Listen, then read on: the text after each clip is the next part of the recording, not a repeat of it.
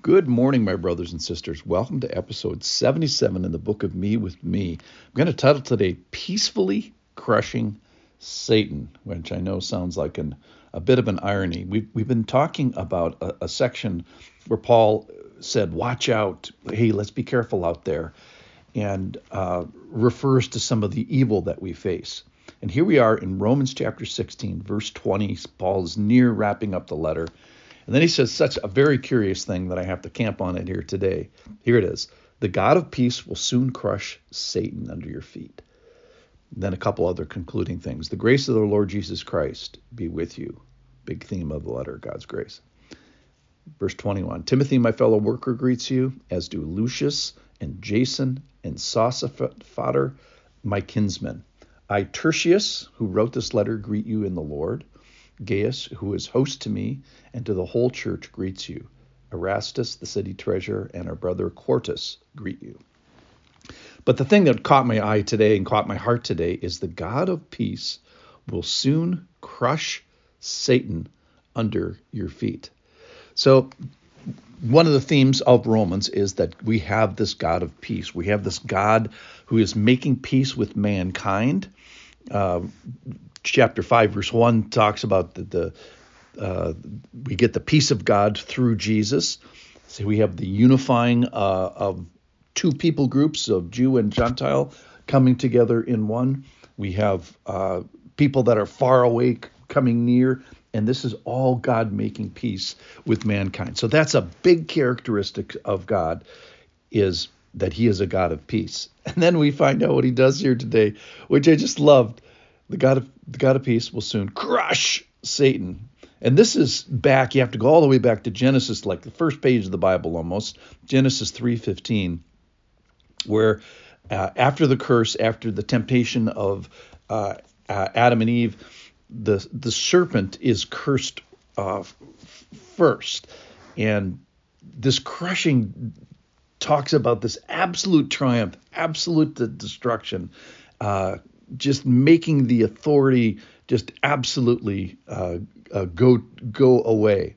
And so after he addresses the serpent, he says, he shall bruise your head, that is the seed of mankind is going to bruise your head and kill you. When your head gets smashed, you're done. So there's going to be death and destruction for Satan. But however, there's sort of this half bad news, and that is he's going to bruise your heel. That is the seed of mankind that Satan is gonna nag us. And so before we get to the defeat of Satan, we have to deal with it with him bruising our heel, and that's the era that we're currently in. I learned something from one of my commentaries. They actually call this verse, Genesis 3:15, the proto-evangelicum, which is the first announcement of the gospel. That is, Christ is going to bruise the head of Satan. He's going to crush Satan. And the New Testament, it just doesn't, mince any words about the crushing of Satan. There is going to be an absolute overcoming of Satan. Through death, he destroyed the one who has power over death. This is Hebrews 2:14. That is the devil. And deliver all those who through fear of death were subjected to a lifelong slavery. For surely it's not angels he helps, but he helps the offspring of Abraham. So here we see that Satan is going to be crushed. He's going to be overcome, that he's going to deliver people, but he's not going to deliver angels. So one of the bad news in this thing is there's no remedy, no repentance possible for fallen angels. There's no good news for them, and all the evil and the demonic beings that Jesus encounters throughout the New Testament. He's not preaching to them to change their minds and have some sort of substitutionary redemption for them. No, it's just pure triumph. It's like you're dead, you're going to be triumphed over. It just might be a little bit of a delay. And the delay is also something that's interesting in this passage. The God of peace will soon crush. So when your head is crushed, you're not going to bruise anybody's heel anymore. And so it's going to be coming soon, and it's going to, in the meantime, however, it's going to positionally bother all of us believers. So I was wondering about this part of this passage that talks about he's going to crush Satan under our feet. So positionally, Satan is currently bothersome to me. In other words, he's above me. I'm beholden to some evil and temptation, and I got to deal with grief and rebellion and disobedience, and my death is coming and sickness is coming. So right now, he is positionally above me in a sense, but God is going to positionally move him below me. That's not to say is that I have anything to do about the crushing. God is going to be the moving of the crushing. The God of peace is going to do this. The God of peace is the one that's going to crush him. In 2 Thessalonians, it talks about just the power of God, that by the breath of his mouth, he's going to just kill the lawless one who is one of the minions of Satan.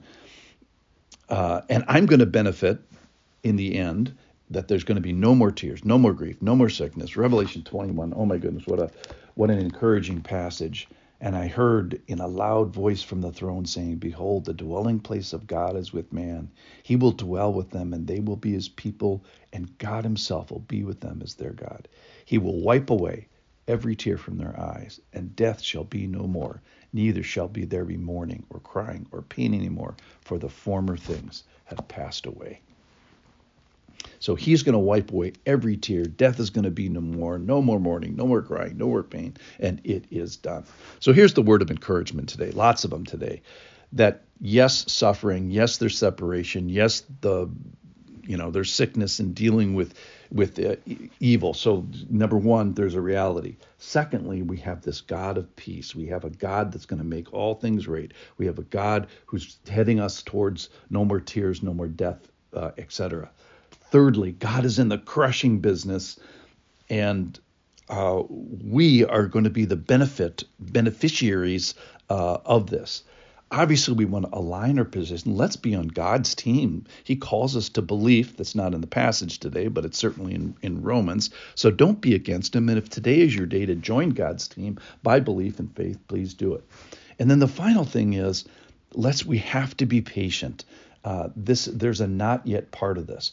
For the God of peace will soon crush Satan under our feet. So let's be assured it's coming. He's going to do it. He's going to crush him. But in the meantime, let's continue to have patience and perseverance, because there's a soon part of this passage. Thanks for listening.